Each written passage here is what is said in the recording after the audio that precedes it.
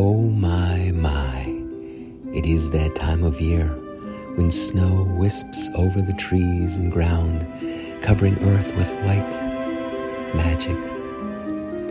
When Christopher and Joy and all of us prepare for a season of toying. I am Brighton Brown. I live here in the northern woods and have learned the art of toying from many a craftsman. This is my final season here, however. I'll be heading out into the world, into a city where I will set up shop and work with others and share my gift of toying.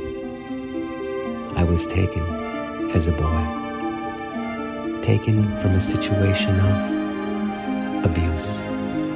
That much I know. Christopher and Joy found me and removed me and brought me here, as they have all of us Browns.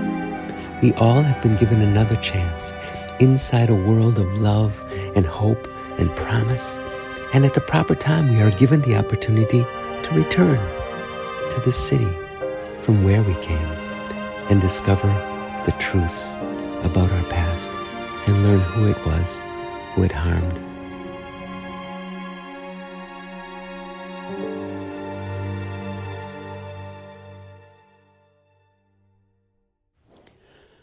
Well then, here we are, almost full circle. As for me, Brighton Brown, I thank Christopher and Joy for their care and the chance to return.